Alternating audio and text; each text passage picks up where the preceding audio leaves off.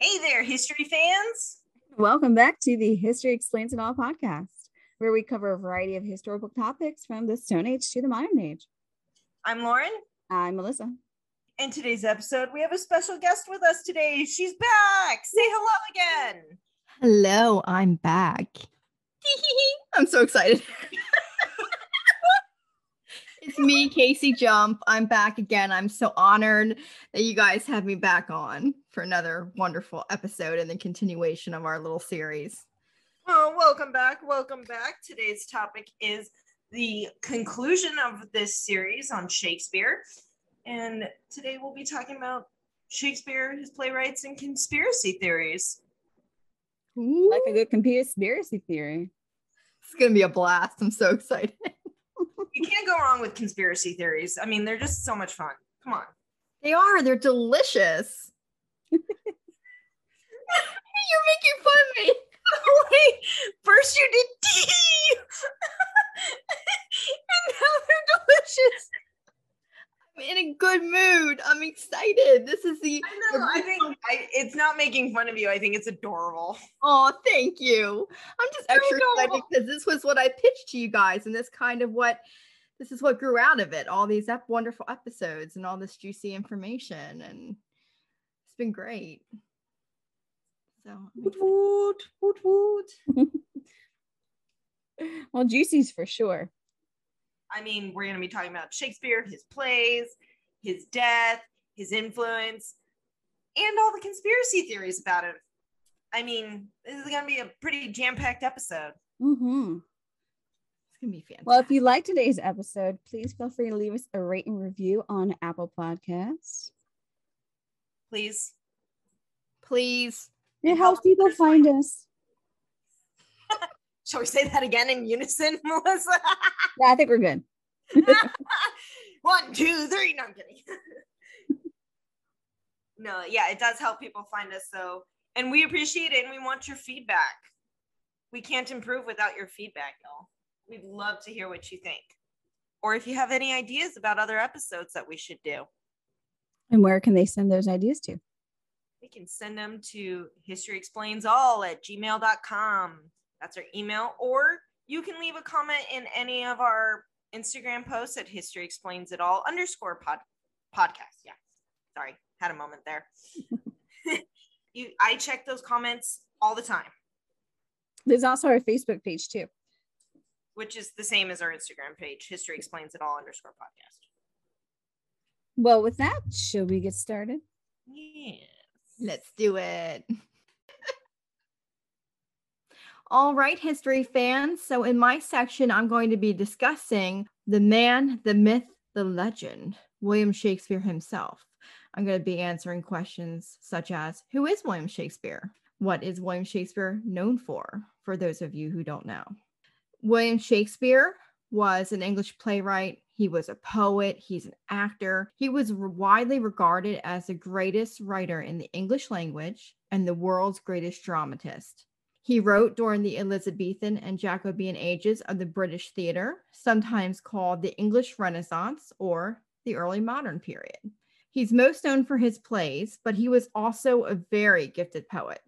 His poems are still recited today. Shakespeare is also known as the Bard, as in the Bard of Avon. He is often referred to as England's national poet. Though we don't know for sure, there's some debate about this. Shakespeare's birthday is believed to be on April 23rd, and that's usually when it's celebrated.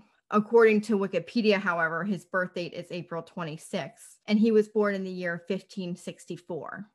There are some surviving records of Shakespeare's family. We know that he was born in Stratford upon Avon in Warwickshire and raised there. His mother was Mary Arden, and his father was John Shakespeare. They had 8 children together, and sadly, 2 daughters were lost in infancy, who were the eldest of the Shakespearean children, which then in turn made William the eldest of the 6 remaining children.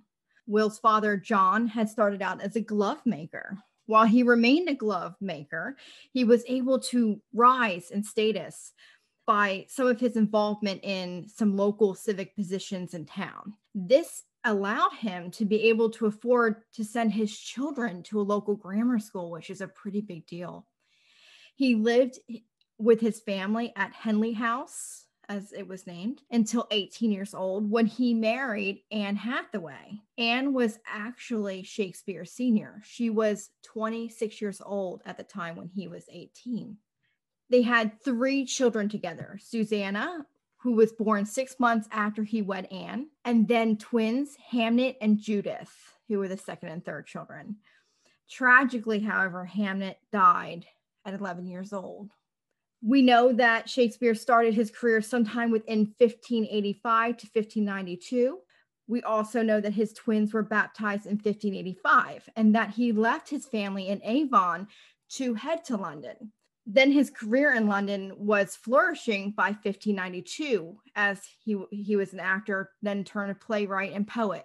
We don't have any information, however, on the years from 1585 to 1592. We discussed this a little bit in the last podcast. These unknown years have become known as the lost years. Will's first known published works were Venus and Adonis in 1593 and The Rape of Lucerie in 1594. And both of these were rather long poems. Shakespeare's most famous and well-known works were produced from 1589 to 1613. Early on in his career, he wrote more comedies and histories.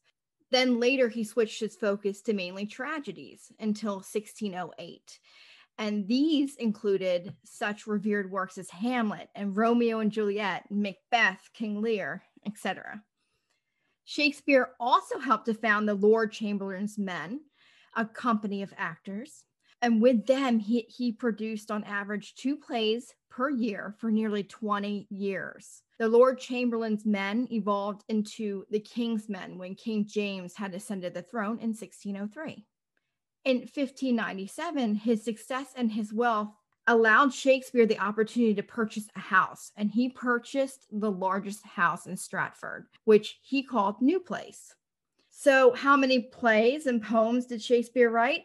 It is believed that he penned 39 plays, 154 sonnets, 2 narrative poems, more poems on top of that, and then partook in some collaborations with other writers.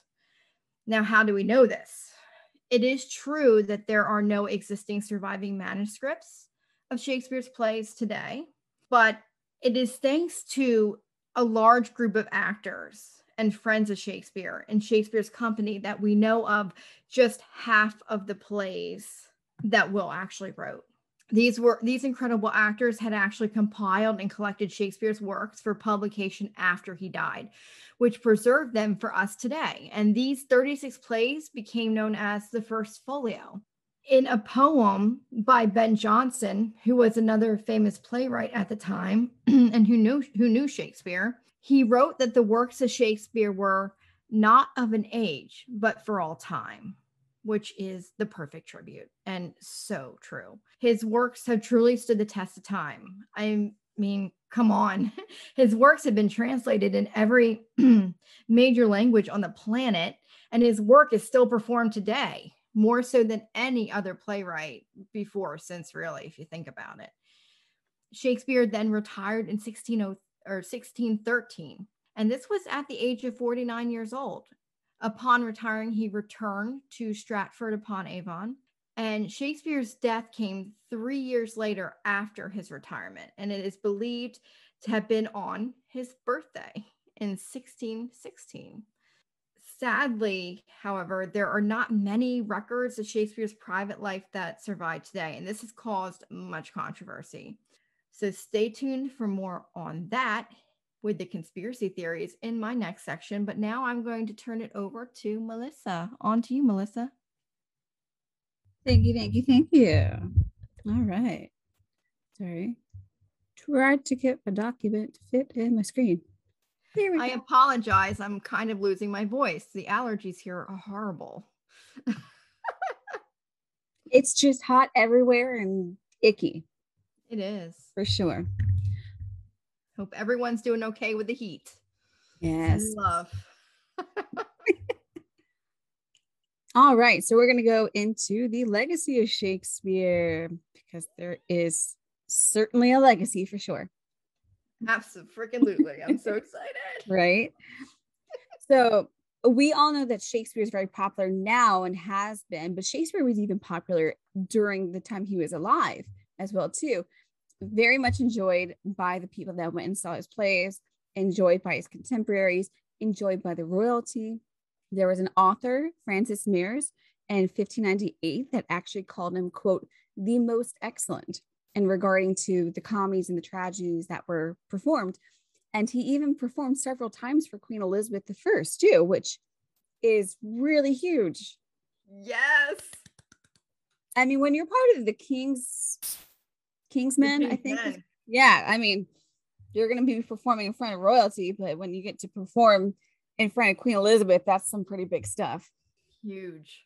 So aside from being a shareholder in the profits for the Globe, he and his company were actually a royal, as we just mentioned, awarded a royal patronage by King James I after the death of Queen Elizabeth, which then made them the Kingsmen. So now that they're officially a royal acting troupe, which was a big deal back then because that wasn't really a thing.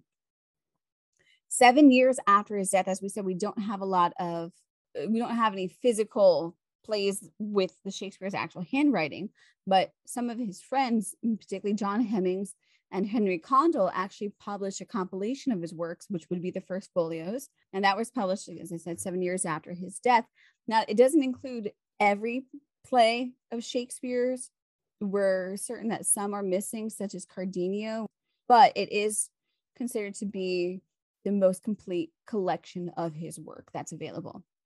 And at the time, there were 750 copies that were printed, and there are 233 known to survive. So that's still a fair amount. It's about a third, but it's still a fair amount. And in 2006, one of these copies even sold at 2.8 million pounds, which translates to about 4 million American. Pretty pricey. So although the Puritans took over after the beginning of James I, the Puritans, you guys know where this is going. So they took over until the mid 1600s, until after, of course, you have the English Civil War. But Puritans being Puritans, anything fun was banned, banning plays and performances, but this didn't actually stop people from enjoying Shakespeare. So since the time of their debuts in the 1590s and such, they've lasted until now, which is incredible, to say the least. It's essentially been, I don't think that there's any place, how to put this. I think since the time of Shakespeare's plays being debuted, I don't think there's a time in history where there was not a play being performed somewhere. I would say that's a pretty good chance of that. I would say that's pretty accurate. So there are several people. There's so many people that have been influenced by Shakespeare, whether they were in theater or not. So one of them was actually Samuel Johnson, Lauren. Big fan of Samuel Johnson. And he was actually, during the time he was writing his dictionary in 1755, he actually noted that Shakespeare introduced or even coined up to possibly 1,700 new words in the English language, which is incredible. So in 1769, there was a jubilee in honor of Shakespeare that was actually thrown by Shakespearean actor David Garrick. And it was to celebrate his plays, his legacy, and his life. Unfortunately, in quintessential English fashion, the jubilee was postponed due to the rain.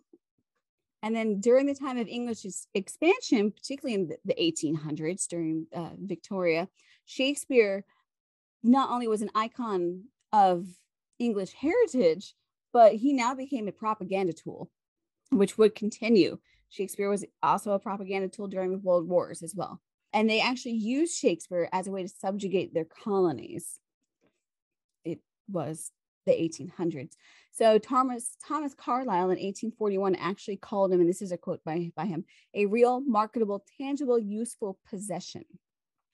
So essentially, you go to these places, you make people speak English, you make people wear English clothes, follow English religion, follow English traditions, and that tradition, of course, would be Shakespeare. But then you translate Shakespeare into their language as well too. So it was a tool to gain people from the colonies onto the side of the English. But as the 1800s neared an end, something new started, and that would be film. So Shakespeare, instead of just stage plays, now found a new avenue. And the first place set to film was actually a short recording of a part from King John that was filmed in 1899, which I didn't think it was that far back. That's pretty cool. Yeah. Mm-hmm. That is amazing. I think the first, I have to hunt that down. yeah. I think that was around the same time that the Lumiere brothers were posting their shorts as well, maybe a little before that. And then I think about 10 years before that was Louis Le Prince and the first film camera. So this is all very brand new. 1880s into the 1890s, first film. That's was crazy time. Wonderful. Yeah. Wow.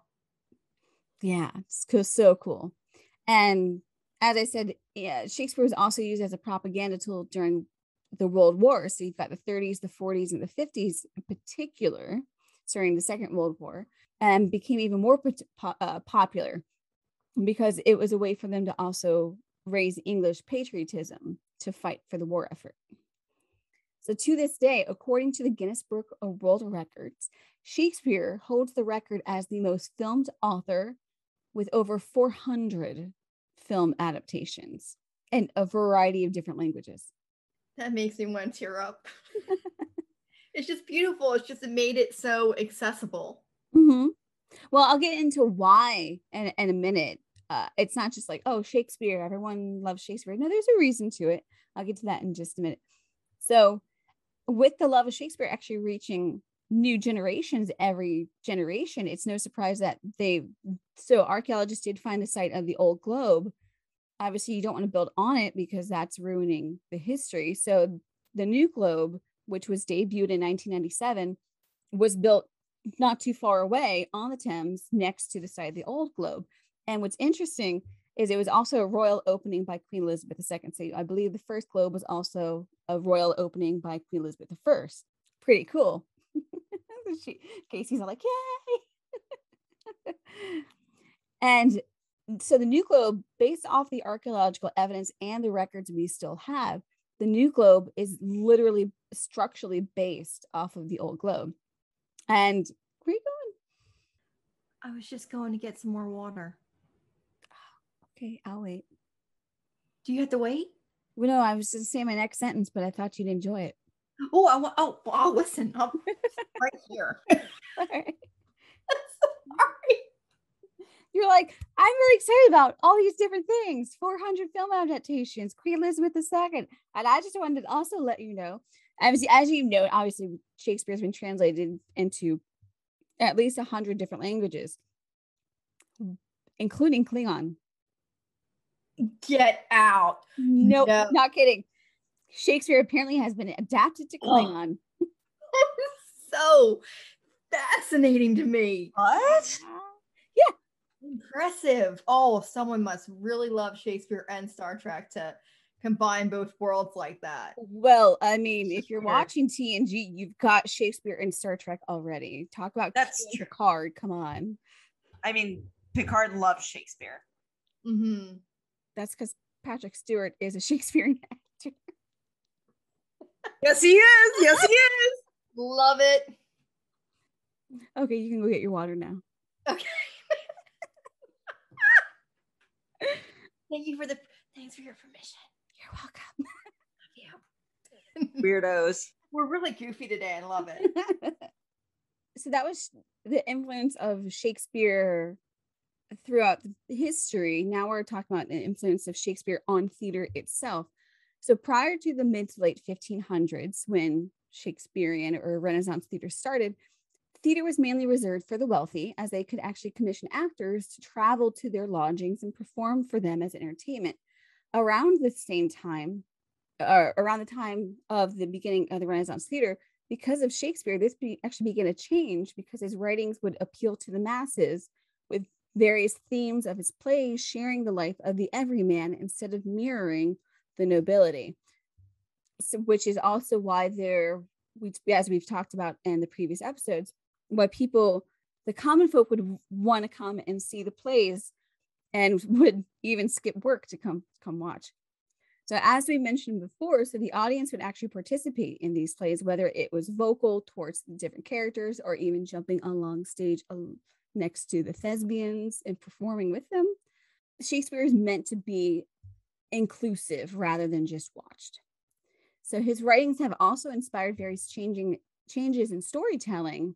So with Shakespeare, you have actually plots that are driven by the choices of the characters, which allows the characters to actually change through and progress through their journey, which actually creates a more dynamic and complex characters that everyone can actually relate to, rather than just having some stock characters and they're not changing throughout the procession of the play.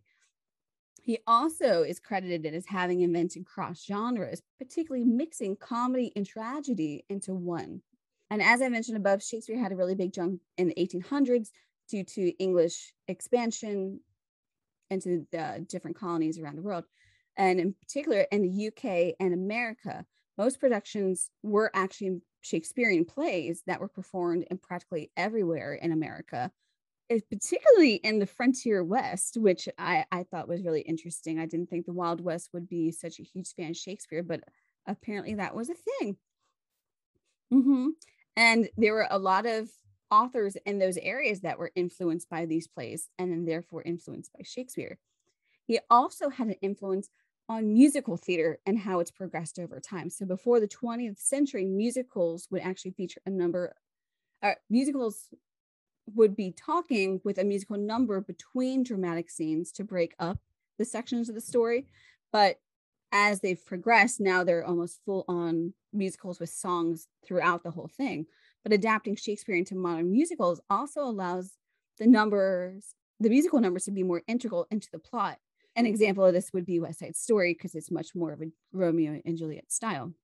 It also is believed that Shakespeare's endured for as long as he has, because not only are the stories well told, but as we said, they've captured the complex emotions of humans, making them very adaptable to different cultures and situations as well. So an example of that would be The Merchant of Venice, which is about the struggles of a Jewish moneylender. It was used in the UK after the Holocaust as a theme of religious intolerance. And there was actually a recent production of this play by the Taiwanese Bangzi, I think that's how you pronounce it, theater company. And this was actually used to highlight the justice and economic and materialism within the Taiwanese society. And then another major theme is actually family. So another example of that would be in 2014, there was Zaatari, I think is how you pronounce that, is a refugee camp in the Middle East. And the children put on a production of King Lear. And the point of doing King Lear in particular was that the children in these refugee camps, there was a lot of division, there was family issues, struggles, and it spoke to the people at the camp. What's interesting is that in turn, it highlighted the conditions in this refugee camp, attracting international attention to the plight of the suffering children and their families by just performing this one Shakespeare play. So Shakespeare is relatable to everybody, everywhere, and various different cultures, situations, and for various reasons. It's so interesting. And moving. It really moved me, that last story about the refugee camp. Wow. All right. Now we're going to talk about the unfortunate death of Shakespeare and mysterious death. So William Shakespeare's death is actually a mystery. It really is. We believe it occurred on April 23rd, 1616. This is because his burial occurred on April 25th, 1616. So we think it took probably about 2 days to prepare the body for burial. So we're really unsure of when he actually did pass away. His burial is located at the Holy Trinity Church in Stratford-upon-Avon, and it's actually still there. Shakespeare's death was when he was 52 years old, which is actually a pretty darn good length of time for back then. Gotta remember, plague, uncleanliness, all that stuff were huge factors in your life expectancy. So 52, pretty decent time for that era. He did die in his home in Stratford upon Avon, and he had left the theater business about 6 years. He retired basically 6 years before his death. So he was 46 when he retired. It's a pretty long time to be in there. And as I said, 52. Life expectancy at that time was somewhere originally between 20 to 35 years of age. Really young in our standards, but again, back then, hygiene didn't exist. So surrounding the death of William Shakespeare and how he died, that's also a mystery. There are tons of theories and speculations surrounding his death, and one of them is that he died after contracting a fever. Supposedly, he became ill with fever after he met with some of his friends, which were included playwrights Ben Jonson and Michael Drayton, and they had gone out drinking. And the vicar of the Holy Trinity Church, John Ward, at the time was the one who wrote the story. But this was several years after Shakespeare had passed away that he wrote down this account of his death. So many people don't believe this is the actual story as to how Shakespeare passed. Another theory that, if you're going to lean towards a theory, more people lean towards this theory, is that he had already been ill before he died. It just progressed and progressed. And a lot of people believe this is true because a month before his death is when he had the will created. You didn't make a will at this time until you knew you were close to death or you were extremely ill and the chances are you might die. So if you're making a will a month before you actually do die, chances are you were already ill and you were heading towards death. So that's why this theory is more likely to be true than the other theory, according to John Ward. Shakespeare was pretty wealthy. He wasn't extremely rich. It's not like he was like noble family rich when he died, but he ended up leaving his wealth and he ended up splitting it between his family and his friends. There were no memorials for his death when it originally occurred. The players and actors whom he had worked with did not attend or mourn his death that we know of, and neither did King James VI of Scotland, first of England. Shakespeare had served King James during his career. As Casey said, this is during the Jacobean era, which is the era that King James basically ruled. And after his death, life basically continued as it always did when he died. What's interesting is that not long after Shakespeare's death, another playwright, William Camden, had died. And things were the complete opposite for William Camden's death. It's unclear as to why, really. However, there was a petition to have some type of memorial put up in Westminster Abbey for Shakespeare, and now there is actually a statue of him located in Westminster Abbey. All right, moving to the last section of this episode, I'm going to be answering the questions. Is William Shakespeare the true playwright and poet of the works of William Shakespeare? How could he have written such a quality, intricate poetry and play collection? Did someone work with Shakespeare? Or was Shakespeare's name simply used as a pen name or pseudonym to disguise the identity of the real author? So there is a lot of debate and conspiracy theories surrounding all these questions. And these conspiracy theories exist about the authenticity of Shakespeare for some pretty valid reasons. We're going to be discussing each of the theories. So to begin with, the first theory we're going to discuss is the anti-Stratfordians theory.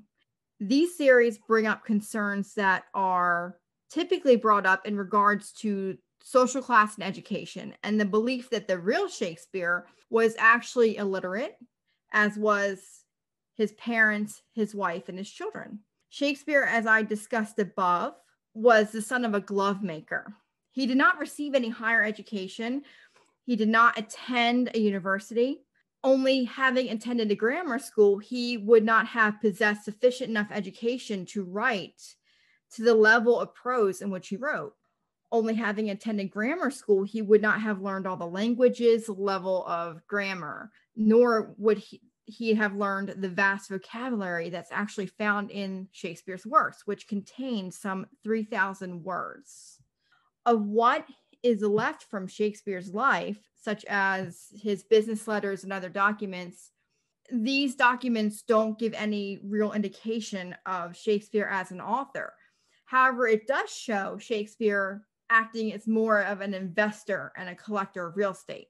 Also, there's no evidence that he was well-traveled or that he even left Stratford. There was not even a public mourning event held for him after his death, as Lauren had mentioned earlier.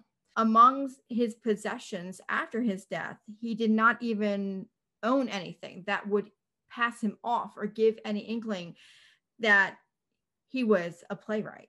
There was no collections of books or plays. So these are the arguments made in this theory. However, to counter these points made, there are two other famous English playwrights at the time, Christopher Marlowe, whom I like to refer to by his nickname Kit, and Ben Jonson. They too were from equally modest families, as was Shakespeare. And prominent Tudor officials responsible for ascertaining the authorships of plays, they have even named Shakespeare as the true author. Also, as we discussed earlier, Shakespeare's contemporaries and his close friends actually paid a tribute to him in the years following his death, and as mentioned earlier, helped to compile and arrange for the publication of his works, the First Folio. There are some modern-day anti-Stratfordians who include the likes of actors Michael York, Derek Jacobi, Jeremy Irons, and former artistic director of London's Reconstructed Globe Theatre and author of a book speaking to the validity of the Baconian theory, Mark Rylance. And these actors were actually ones who performed the works of Shakespeare, yet they debate the validity of Shakespeare as an author. The next theory is the Sir Francis Bacon theory. Bear with me. This is one of the earliest theories. This was actually put forth in the mid-19th century. Sir Francis Bacon was a graduate of Cambridge, and he was a highly accomplished individual, being one of the creators of the scientific method. So fascinating. And he is thought of as a great philosopher who quickly rose through the ranks of the Tudor court, only to become Lord Chancellor and a member of the Privy Court to the Queen. Bacons, as these theorists are called, believe that Bacon used the name and identity of Shakespeare in order to avoid this stigma associated with being a lowly playwright, as he felt driven to write plays under a secret identity because he felt compelled to actually criticize the royal and political establishment of which he was actually a member. These theorists are also under the belief that Sir Francis Bacon had provided clues for intelligent scholars to decipher his identity, clues like secret messages and ciphers. They even go so far as to reveal a larger secret that could shake the monarchy itself, that he was, in fact, Queen Elizabeth I's illegitimate son. That, to me, is insane. I would like to see how they, figure that all out from these supposed ciphers. So Mark Twain and his close friend Helen Keller actually are supporters of this theory. Moving on, the Oxfordian theory. These theorists believe that a man named Edward de Vere is Shakespeare. He was a poet, a dramatist, and the patron of the arts himself. He was also the 17th Earl of Oxford. Now, given his prestige, wealth, position, he was a high-profile figure in the Tudor era. In fact, he was raised and educated in Elizabeth I's chief advisor's household, a man by the name of William Cecil. As a poet, De Vere had stopped publishing poetry under his own name. This happened shortly after the first known works that were attributed to Shakespeare had appeared. It is theorized that he used Shakespeare as a front to protect his position within society, and that the annual royal annuity De Vere received from the court he utilized to pay William Shakespeare for allowing him to use his identity to maintain anonymity. De Vere, unlike Shakespeare, he was actually known to have traveled very exclusively in Europe and to have actually lived in Italy, which gave him this profound fascination and love of the Italian language and of the culture found there, which are commonly found throughout the works of Shakespeare, as we had discussed in our last podcast. De Vere also loved and knew a lot about ancient history. He was friends with Arthas Golding, who was a translator and whom translated Metamorphoses by Roman poet Ovid. And this translation played a direct part in influencing the works of Shakespeare. De Vere was also fluent in French, Latin, Italian, Greek. He had a broad knowledge of law, jousting, and other royal pastimes. And he inherited an acting company from his father. And throughout his life, De Vere always owned one or two companies at all times. For the major criticisms of this theory, the major one is that De Vere had actually died in 1604, yet more than a dozen works of Shakespeare were actually published after his death in 1604.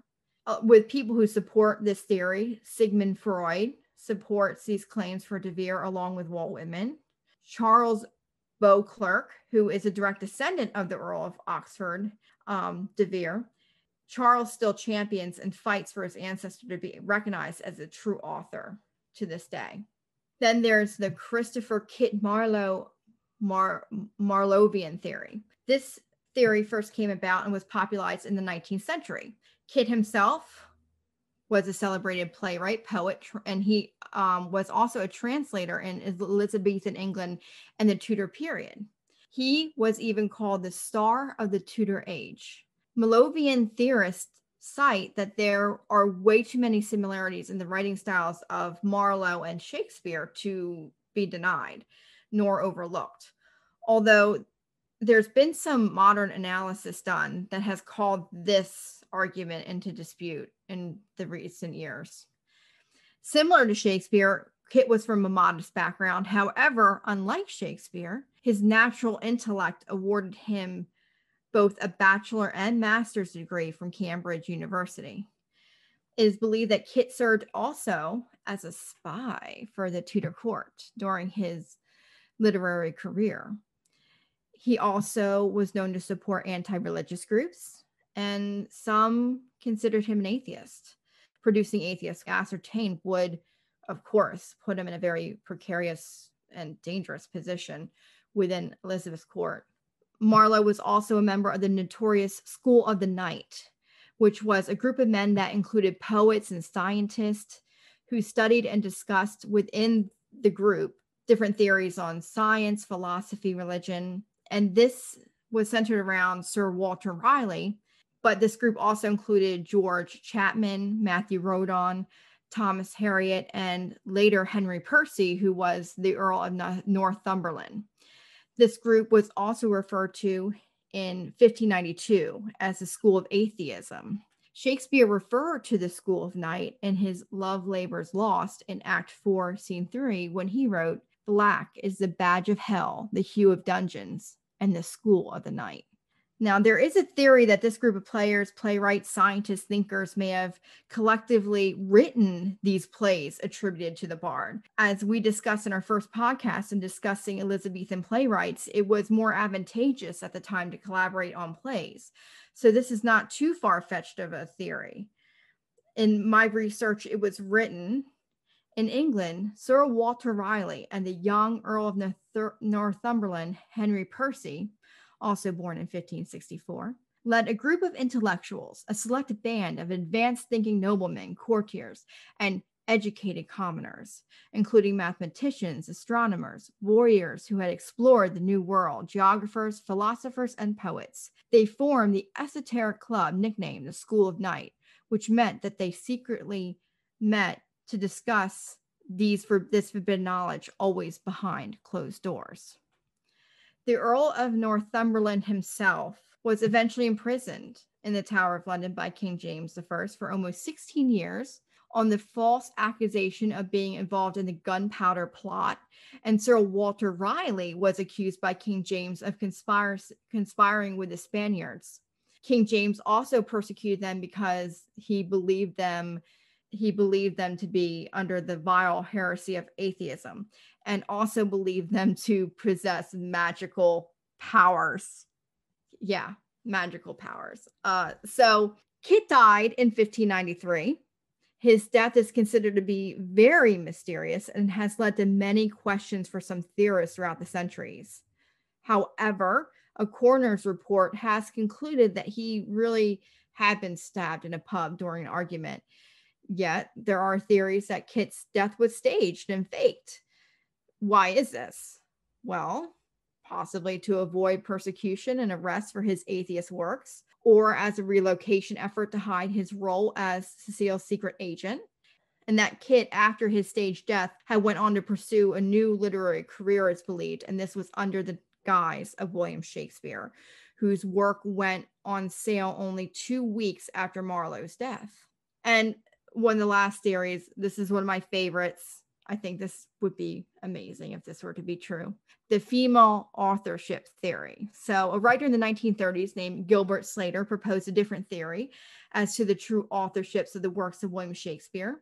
He believed that Shakespeare's works were not written by well-educated noble men, but had in fact been written by well-educated noble women, as there were several female attributes to the subject matter and writing styles, as well as a long list of strong convention-breaking female characters that are found in the works of Shakespeare. There are 2 possible women that could have taken on this identity of William Shakespeare in efforts to get their works published. First being Mary Sidney, sister of Philip Sidney. Mary had received an advanced classical education. She spent time in Elizabeth's court, which exposed her in turn to the royal politics that played a key role in Shakespeare's work. She was an accomplished writer, and she'd in fact been recognized and praised for her translations of some religious works. She wrote some closet dramas as well, which are plays that are written for more private or small groups of friends, family, what have you. And Mary would have needed a male identity to be a successful playwright and poet back then, as women of the time were unable to partake in performance art and professional theater.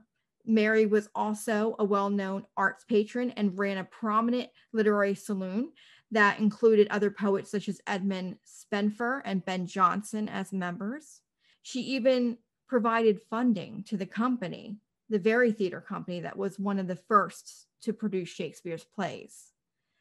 The second female that is theorized that could have written Shakespeare's plays was Emilia Bassano. She was a London-born daughter of a Venetian merchant. She was one of the first English women to have published a volume of poetry. The Bassanos were also likely converted Jews, and in the works of Shakespeare, there was an inclusion of Jewish characters and themes, which were treated more positively than by many other authors of the day. The plays were also set in Italy. This could be explained by the true authorship of Emilia. Emilia was a very uncommon name in the Tudor era, yet this name was frequently used as a female character's name in Shakespeare's works, as well as variations of the last name Bassano. The Bassanos also visited Denmark. Something rotten in the state of Denmark, Hamlet. Emilia is also rumored to have been the mistress of one of the key patrons of Shakespeare's acting companies, which likely brought her into contact with the bard himself. Some even believe that she was Shakespeare's mistress. So, some fun facts to finish off with. This debate has actually attracted the attention of 2 former U.S. Supreme Court justices, Sandra Day O'Connor and John Paul Stevens. The former even had signed a petition to put forth. He put forth this petition in regards to the true authorship of Shakespeare's work. There are also ongoing investigations with the Folger Shakespeare Library called Project Dust Bunny, which examine microscopic fragments of hair and skin accumulation in the crevices and the gutters of 17th century books using DNA forensic. And I'm very interested to see what they can discover there. Shakespeare also signed his name differently throughout the years with various spellings and pronunciations of his last name. Some were Shakespeare, Shaksbeard, or Shakespeare, but without the E at the end. It is also theorized that Sir Walter Raleigh or even Queen Elizabeth herself could have penned the works of Shakespeare. And that's all I have for you today. What are your thoughts, Melissa and Lauren, with these theories? I don't even know where to begin. I know. They're a little out there. Oh, yeah. First of all, there were the theories about Queen Elizabeth not being a girl, that she died early, yes, and they dressed a boy up pretending to be Queen Elizabeth for the rest of her life. And now we have Queen Elizabeth supposedly writing all of Shakespeare's plays. Yeah. Yay. Very far-fetched. The one that I believe to be the closest to, like, if I were to believe any of these theories, it would be the De Vere theory. That's a pretty good one. I like that one. I do too. Or Kit Marlowe. I mean, I think that or a combination of. Yeah, they both collaborated. I have a feeling that his works are more collaborative than we actually realize. Yeah, I mean, it could have been De Vere, and then just Shakespeare would be in like a nom de plume. Exactly. But a man named Shakespeare actually did exist. There are records of that, but there's just no evidence that, he was actually a playwright himself. Right. So it's really fascinating. So juicy. Delicious, even. To use my own words back at me. I love it. But yeah, this was a fun journey. I'm so glad that you had me on to take this journey with you. We're glad you wanted to come along. I guess that does it. Real quick before the outro, Lauren, do you have anything to say about the conspiracy theories? Any that you lean towards? You find them both all of them crazy? They're conspiracy theories. Of course, they're insane. That doesn't mean they may not be true. It's just insane because it's a conspiracy theory. Yeah. Do you find any merit in any of them? I mean, do you have a favorite? I don't really have a favorite because I just yeah, it's a lot for that at the moment. I'd have to literally sit down and go and reread everything about them. But just the conspiracy theory that Shakespeare wasn't really Shakespeare. In general, I mean, I can see how that would make sense to some and no sense to others, Yeah. Yeah, I think it would be badass if it was a female who wrote it this whole time. I mean, yeah, it would. Kind of a very Anne Bonny Mary Read-esque situation before being found out that they were women. All right, let's do the outro real quick. Ready, Melissa? Easy too. All of us. Alrighty. Well, that'll do it for this episode of History Explains It All. Thank you, Casey, so much for joining us through this series. We really appreciate it. Thank you. I love you both. So much fun. We definitely plan on having her back. We'll have to figure out for what other series we want to do. Oh, there are so many. Lawrence showed me a list of what you all have planned, and I am just dying to get on a lot of these. Oh, like the 7-page list of topics we have written down. Oh yeah, it's extensive.